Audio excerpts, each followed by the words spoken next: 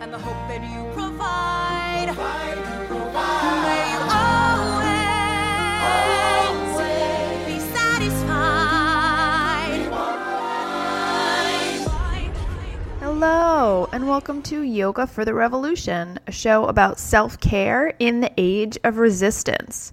Today we're going to talk about striving and ego and non-attachment and responsibility and spiritual bypassing and Santosha.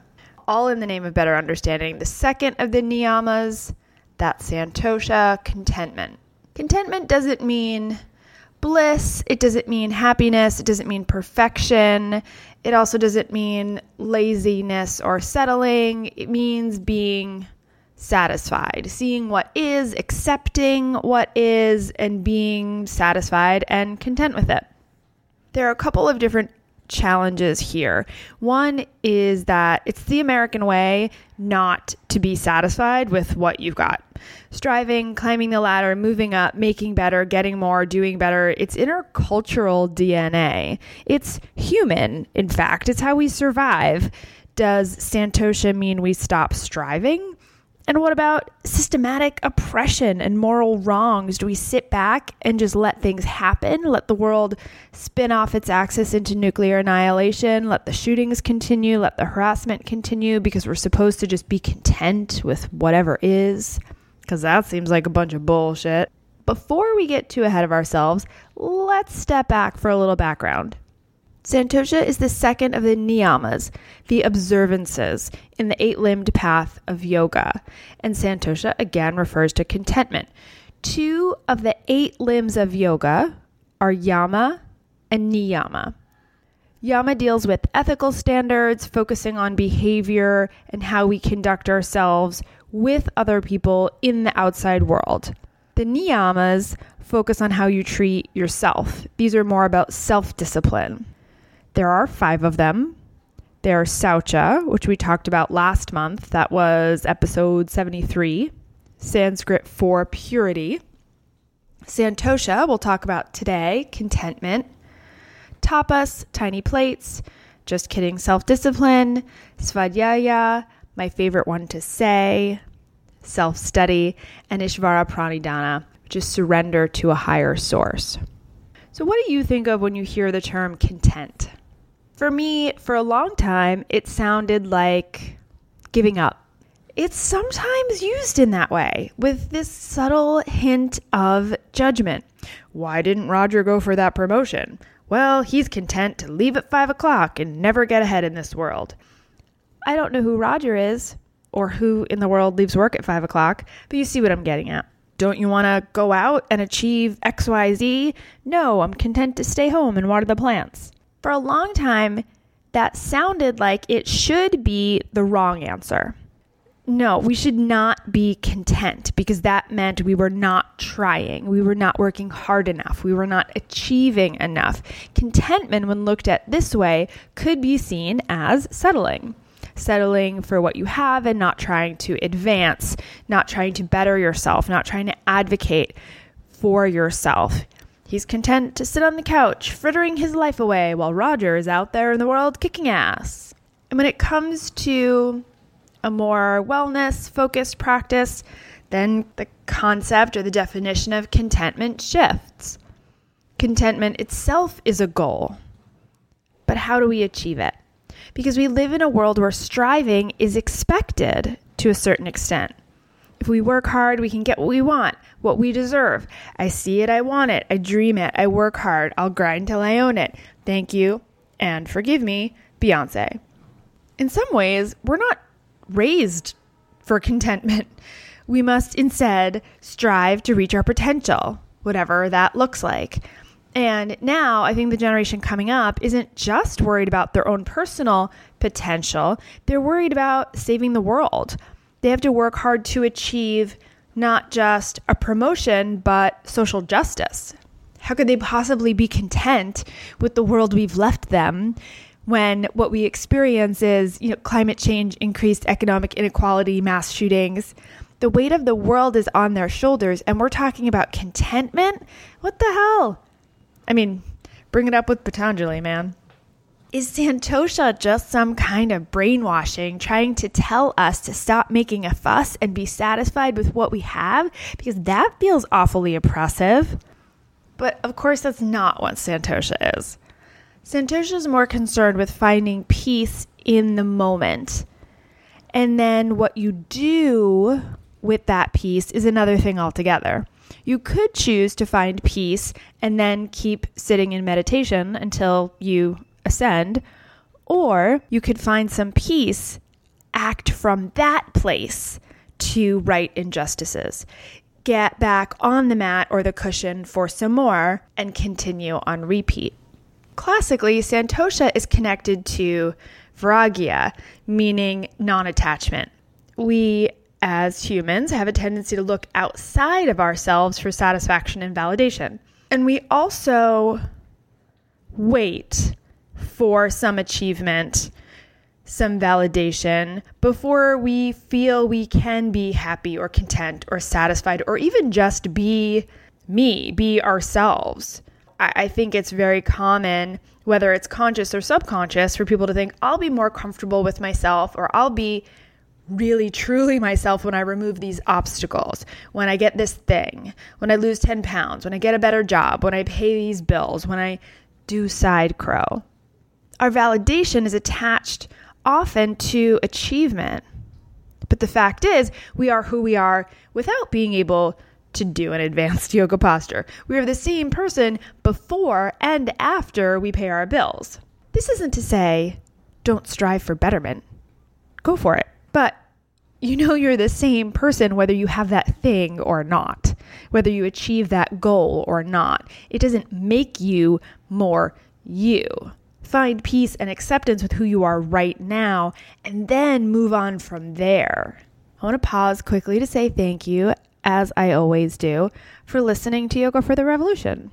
If you haven't already, you can subscribe. All the podcasty places, Apple Podcast, Google Play, Stitcher, Pocket Cast, Overcast, all the casts. I would love it if you guys wanted to rate the show. We've been getting some pretty fun reviews in, so please keep them coming. You can always find all our back and future episodes on yogafortherevolution.org. Go there and go to contact to sign up for the newsletter. And that goes out about once a month. It'll fill you in on anything you missed on the show, as well as let you know of any workshops, live events I'm doing, like the back-to-back energy workshops I'm leading May 19th and 20th here in New York. You can also see all that stuff on Facebook at facebook.com/yoga for the revolution. I'd also love to hear your thoughts about Wild Wild Country and the 2 episodes of the conversation I had with Carol Horton. Did you think there's some value in the teachings? Should we completely erase any positive outcome based on the criminal activity? I'm really interested to hear your thoughts. Some people have already responded or are writing to me directly. You know, if you want to make any kind of public question and ask people's opinions, Facebook could be a great place to do that. You can also do that on Twitter. Yoga for the Revolution is Y_F_T_R. I'm on all the social media places. I hope you're satisfied. Speaking of social media and satisfaction, actually, social media is the perfect manifestation or the perfect challenge to Santosha. Almost pure id. Social media is a bubbling brook of infantile and immediate reaction, almost unconsciously tapping into our pleasure centers and fears. And that's what our social feeds do. They feed our most basic instincts for pleasure and non-pleasure. Articles on social media, you know, when you come through an article on Twitter, it's not presented for thoughtful consideration. It's a headline, a thumb-stopping phrase specifically designed to provoke. The goal is to get at the subconscious or the unconscious mind. The goal is not to appeal to thoughtful, considered, discerning aspects of our intellect. The internet is for selling products or ideas, and it moves so quickly that in order to successfully sell, it must be provocative. And to be provocative, it must counter Santosha. It must challenge the notion that you are enough and that you have enough. I know I get down on social media. I'm on social media, but please don't think I'm exaggerating. Here's an example. I worked, albeit very briefly, before I was able to make a different decision, but I worked on a product that was selling, I don't want to be too specific, but selling security, right? In some manner, selling protection for money, personal information.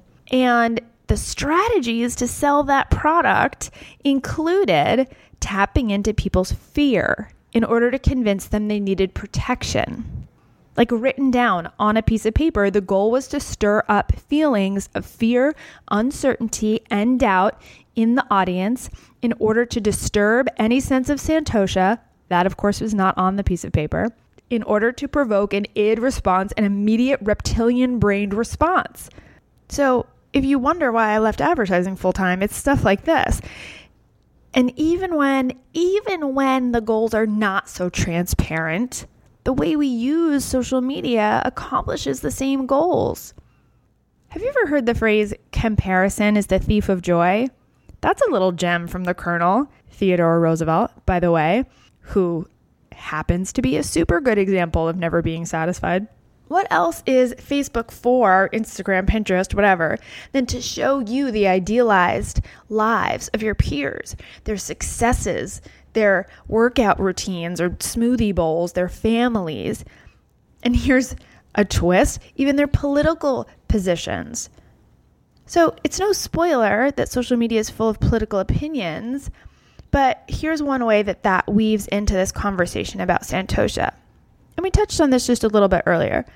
Shouldn't we, considering the deepening inequalities of our world, shouldn't we not be satisfied?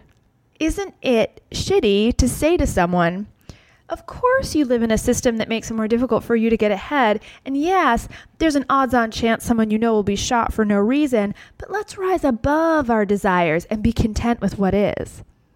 To me, that is an extremely dangerous line of thinking, and I don't think anyone is exactly saying those words without irony, but that message comes through pretty loud and clear. It is in some ways what the North American yoga machine is guilty of, something which I've heard called spiritual bypassing. Classically, spiritual bypassing is spiritual practice in the service of repression. And more recently, the phrase has been used not just to talk about spiritual practice in the service of repression of our own personal emotions, but oppression in the service of keeping negative feelings away and off the playing field altogether, whether they come from self or others. And this is when self-care becomes just checking out, self-preservation, a defense mechanism. So let's take a moment to talk a little bit more about spiritual bypassing. It's a phrase that's come up a lot in my circles of late. I don't know if many of you have heard it, talked about it, are annoyed by it already. It is a term coined really in the early 80s by a psychologist named John Wellwood. And he refers to the use of spiritual practices and beliefs to avoid dealing with uncomfortable feelings. In this conversation, it can be helpful to think of it as hiding behind kind of a spiritual veil of beliefs and practices. And if we're not careful, santosha can become that veil, right? This is the veil of good vibes only that I feel is so, so dangerous. We cannot blind ourselves to the negative aspect of our world in the name of santosha or of spiritual growth in general. I'm going to link to an article in the show notes that I read on a site called Uplift. They quote teacher and author Robert Augustus Masters. He says, spiritual bypassing, and here's the quote, not only distances us from our pain and difficult personal issues, then editorial note by me, not just personal issues, but community issues, not only distances us from our pain and difficult issues, but also from our own authentic spirituality, stranding us in a metaphysical limbo, a zone of exaggerated gentleness, niceness, and superficiality. I'm going to continue quoting Masters here because I think what he says is spot on. Masters wrote a book called Spiritual Bypassing. with a subtitle, When Spirituality Disconnects Us from What Really Matters. And he says, aspects of spiritual bypassing include exaggerated detachment, emotional numbing and repression, overemphasis on the positive, anger phobia, blind or overly tolerant compassion, weak or too porous boundaries, lopsided development, cognitive intelligence often being far ahead of emotional and moral intelligence, debilitating judgment about one's negativity or shadow side, devaluation of the personal relative to the spiritual, and delusions of having arrived at a higher level of being. I specifically want to point out anger phobia, especially in the world where we live today. There is a lot to be angry about. I know personally myself, I won't project on everyone listening, myself, I'm not comfortable with anger, whether it comes from myself or other people. I judge someone's worthiness based on how well they can articulate their point and articulate it in a way that is calm, clear, concise, well thought out, right? And devoid of emotion in a way. And so I'm not saying that's right. What I'm saying is like, that's something I have to deal with because I feel like discourse should, quote unquote, should happen like debate club. And that's not reality. And this anger phobia has a way of devaluing other people, devaluing people with really strong emotions, devaluing people who have something to say and are saying it in a way that is uncomfortable to me. And I see this happening a lot in mixed race conversations, and some of it is cultural, some of it is not, some of it is just simply anger phobia, that again, I'm treading carefully here. I can only speak to my own experience and what I've witnessed. There is a thing called white tears. There is a thing called centering one's self that I feel like white people, we have to be really careful about, making every experience about our feelings and not other people's feelings. But I've seen it happen where someone of color will say something and then a white person will feel attacked by that and then make the whole conversation about that attack. To me, that's a good example of this anger phobia. So whether you're raised, Catholic and you have politeness guilt, or you have like Puritan New England roots running through you, or, wherever it's coming from, a lot of people have this politeness leaning. And I do too. And I don't think it's wrong, right? Like I really do think it would be great if we could all be nice to each other. However, at the same time, there's a difference between true kindness and overly tolerant niceness. Let me go to like an completely extreme nonsensical place with it. Okay, someone has something in their teeth. You don't want to tell them because it's not nice to embarrass someone. And yet by not saying anything, they're walking around with food in their teeth, right? Which could potentially be worse. So I think that, again, I'm taking it totally to a place that no one can attach emotion to make a point of it, and then bring it back to say sometimes we may see injustice, but we are so concerned with being polite and nice that we don't speak out. We are so concerned, we are so anger phobic that we can't hear arguments that are full of anger, and we can't be angry or express emotions in a really forceful way because we've been taught it's not constructive to do so. So again, I'm bringing this all back to spiritual bypassing and Santosha because I think that, and again, I'll get into this a little bit more detail in just a second, but I think it's really important to look at anger phobia and to look at our judgments around the way emotions are expressed, whether that comes from, right, a more Puritan upbringing, or whether it comes from our training in wellness and health, and just look at it. Be aware of it as you start approaching what your spirituality is. Are you shunning negativity because it's real and uncomfortable to deal with? You know what I mean? Like, you can't just ignore what's negative. You do still have to look at it if you want to move forward. So let me just dig back into this here. Contentment, Santosha, right? It's not about dodging the uncomfortable or, putting your head in the sand. It's not about ignoring injustice or legitimizing oppression in any way. There's a psychologist, Ingrid Matthew. She talks about this as well. And again, I'll link to this article I'm referencing so you can dive a little bit deeper into this if you want to. She says that spiritual bypass is a defense mechanism, right? I knew when I started bringing in more experts, I could articulate this a little bit better. Here's what she says. Spiritual bypass shields us from truth. It disconnects us from our feelings and helps us avoid the big picture. It's more about checking out than checking in. And the difference is so subtle that we usually don't even know we are doing it. Thank you. We come to the table at this point with certain personal and cultural baggage, regardless of our intentions to travel through life with non-attachment or being in the moment or being kind or whatever your intentions are. The fact of the matter is we don't live in a bubble. For all the talk of the bubble, we live in the world. And by choosing, however subtly, however unconsciously, to ignore darkness, we are doing just that, ignoring it. It doesn't make it go away. Ignoring it simply means we're not taking action to change it.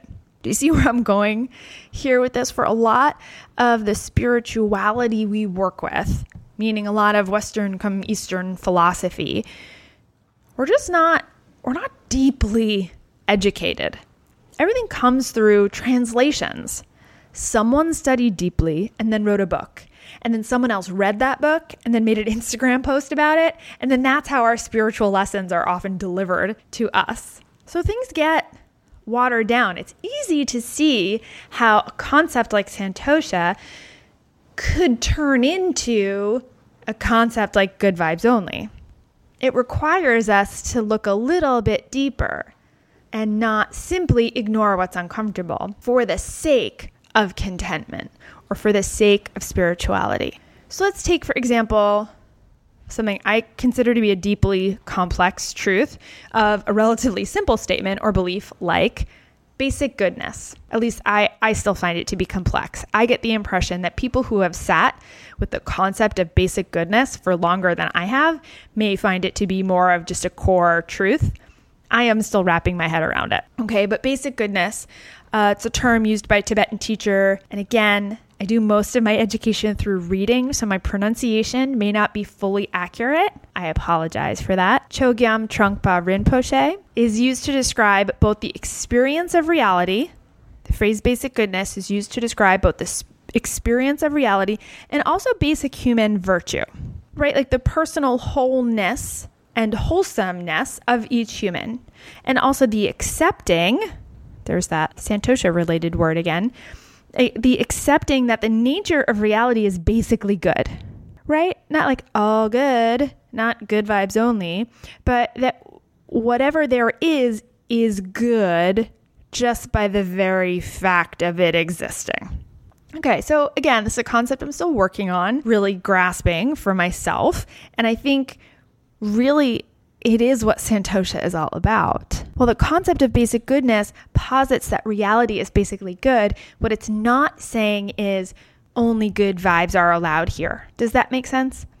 I'm going to pull from an article on Lion's Roar published in, 94, where they quote Chogyam Trungpa. I'm putting this in the show notes. Here's the quote. If we are willing to take an unbiased look, we will find that in spite of all of our problems and confusion, all our emotional and psychological ups and downs, there is something basically good about our existence as human beings. Unless we can discover that ground of goodness in our own lives, we cannot hope to improve the lives of others. If we are simply miserable and wretched beings, how could we possibly imagine, let alone realize, an enlightened society? A lot to unpack there. And where we start to talk about action. we talked about how there's a danger of misinterpretation of Santosha to say if everything is hunky-dory as it is, then we have no responsibility to change it. And if striving is ego-driven and negative, then we shouldn't change it.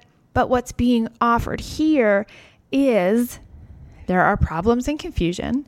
There is darkness and wrong. But at the core of our existence is this nugget of unbiased goodness. And we know it's there because we can imagine a better world. Carol Horton made a really brilliant point last week on the show. She said, and I'm paraphrasing here, so forgive me, but she said there is no study that shows if we focus only on the cruel and ugly and angry, if we focus on, only the negative aggressively, that we'll be better for it. In a way, she was cautioning against an overcorrection to a morbidly dark place full of horrible streams of graphic reality without any uplift or compassion, right? Like Fox News. That Fox News part was my addition, not hers. Ideally, we could find a way not to run from the shadow stuff, not to ignore it or hide from it or Om Shanti our way through it, to see the shadow stuff. But then instead of diving into it head first, like in more fear-mongering strategies, we could look for balance, right? Carol Horton's argument was to shift the focus from North American spirituality from a search for purity towards a search for balance. So, how do we cultivate the sense of contentment without hiding from the things which would disturb it? We could start by practicing being still, observing, not changing anything. I don't know how many of you have a meditation practice or have tried meditation and then maybe fallen off the cushion, so to speak. But here's something I find fascinating about the practice, about my practice. I'm very much a beginner. And when I sit, I am constantly confronted with the desire to change something, anything. To change how I'm sitting, where I'm sitting, to close a window or open a window, to shut off some electronic thing or move something that's distracting me. I'm just looking around to judge something and change it. It's as if in that moment, it is my whole job on the planet to be some kind of weird front of house person at an event that's about to take place in front of my meditation seat in 5 minutes, and everyone's about to show up, so I better go ahead and fix everything right now so it's perfect, and then I can meditate in peace. Has anyone had a similar experience? I feel like this is just the perfect microcosm of life. I have to take care of all these things on the to-do list, and then I can stop and smell the roses. I have to make sure I'm at inbox 0, and then I can feel the cool breeze on my skin. I have to perfect my sun salutation, sweat out all my sins, and then, only then, can I enjoy Shavasana. But what if Santosha were not about enjoying something or noticing something only when you deserve to notice it, but just like any time at all? The light has been really beautiful lately, and sometimes I work from home and I'll stop and look up, and I will admit, I goofily walk around my little apartment looking at the ways the light hits the wall or the plants or whatever. Does that mean I'm more enlightened than anyone? No. It just means that every once in a while, I remember that there is beauty in the world, and that is good. There is beauty and goodness in the world, and I don't have to work to deserve it. It's just there, and I can appreciate it. It also doesn't mean that I should never work towards anything and I should just sit and stare at the wall and watch how the light shifts forever, right? I mean, I think that that's a lovely practice to have, but it doesn't really help the world if I do that forever. At some point, getting up and getting into action could be helpful. It also doesn't mean that I need more of that moment than I have, that I need more windows, more light. I can just sit in that one moment, love the light that shines through, and when the sun shifts, it passes and then it's gone. And that's it. All right, find your breath. Exhale all the air out. Take another breath in and exhale. Wherever you are, whatever you're doing, breathe a few breaths here and just notice. Notice what? Anything. Just notice it and know you don't have to change it right this second. I want to end with another quote by Chogyam Trungpa from a book, Shambhala, The Sacred Path of the Warrior. It's not just an arbitrary idea that the world is good, but it is good because we can experience its goodness.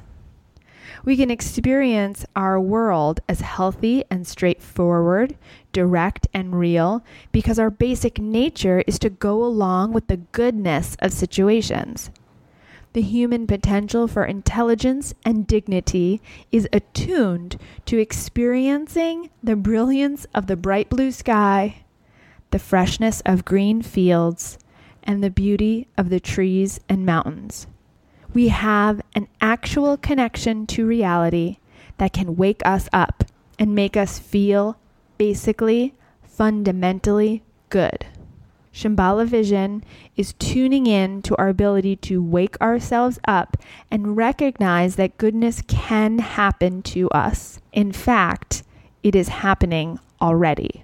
To bring that back to our conversation about the Niyama Santosha, Santosha is not another goal to achieve. It's happening already. It's here. Breathe it in. Until next time, keep breathing and live to fight another day.